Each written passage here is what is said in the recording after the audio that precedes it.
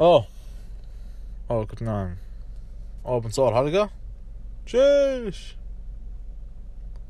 تعرف ان الشخص العادي ينام 26 سنة من حياته؟ يب.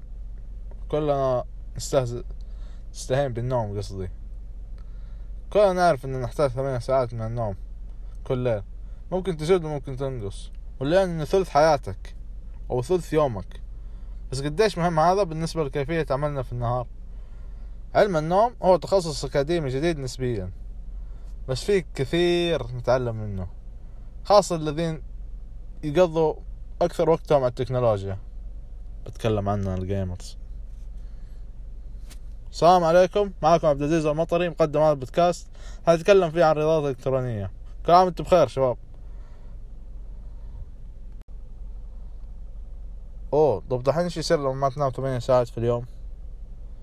واحدة من الأشياء اللي بتصير زيادة الرغبة في الأكل الشديد، وبتكون ناتجة عن ارتفاع هرمون الجريلين وانخفاض هرمون الليبتين، وهذه الهرمونات تتحكم في الشهية والجوع.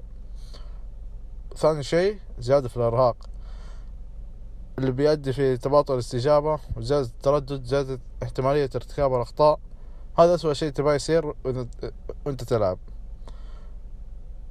فقط ممكن بعض ساعات من النوم اللي بتفقدها بتأثر بشكل كبير في مستوى يومك. شيء ثالث، جهاز المناعة عندك حيعاني.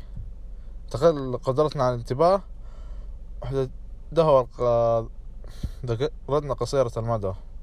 وإذا كان نومك سيء باستمرار، يعني على فترة أكثر من يوم، فهذا بتأثر على ذاكرتك طويلة المدى، وبتجيك صعوبة في اتخاذ القرارات.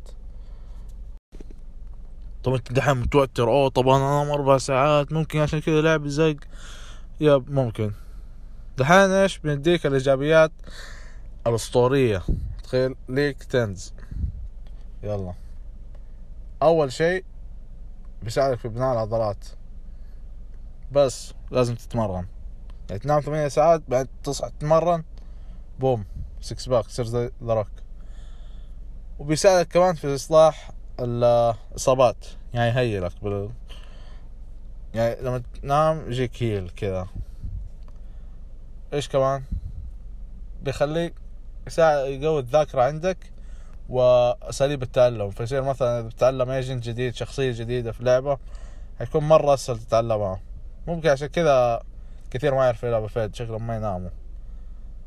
ولو يكون عندك اتباع روتين منتظم في النوم، هذا أحسن شيء. بيقلل التوتر، يحسن التركيز، وينظم الحالة المزاجية للدماغ.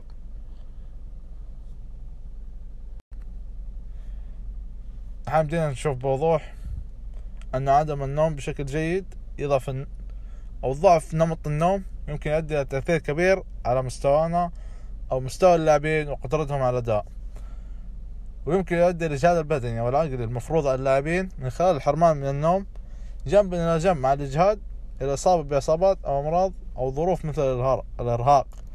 لذلك يجب على المدربين والمديرين إلى أهمية للنوم الكافي للتخفيف من ذلك.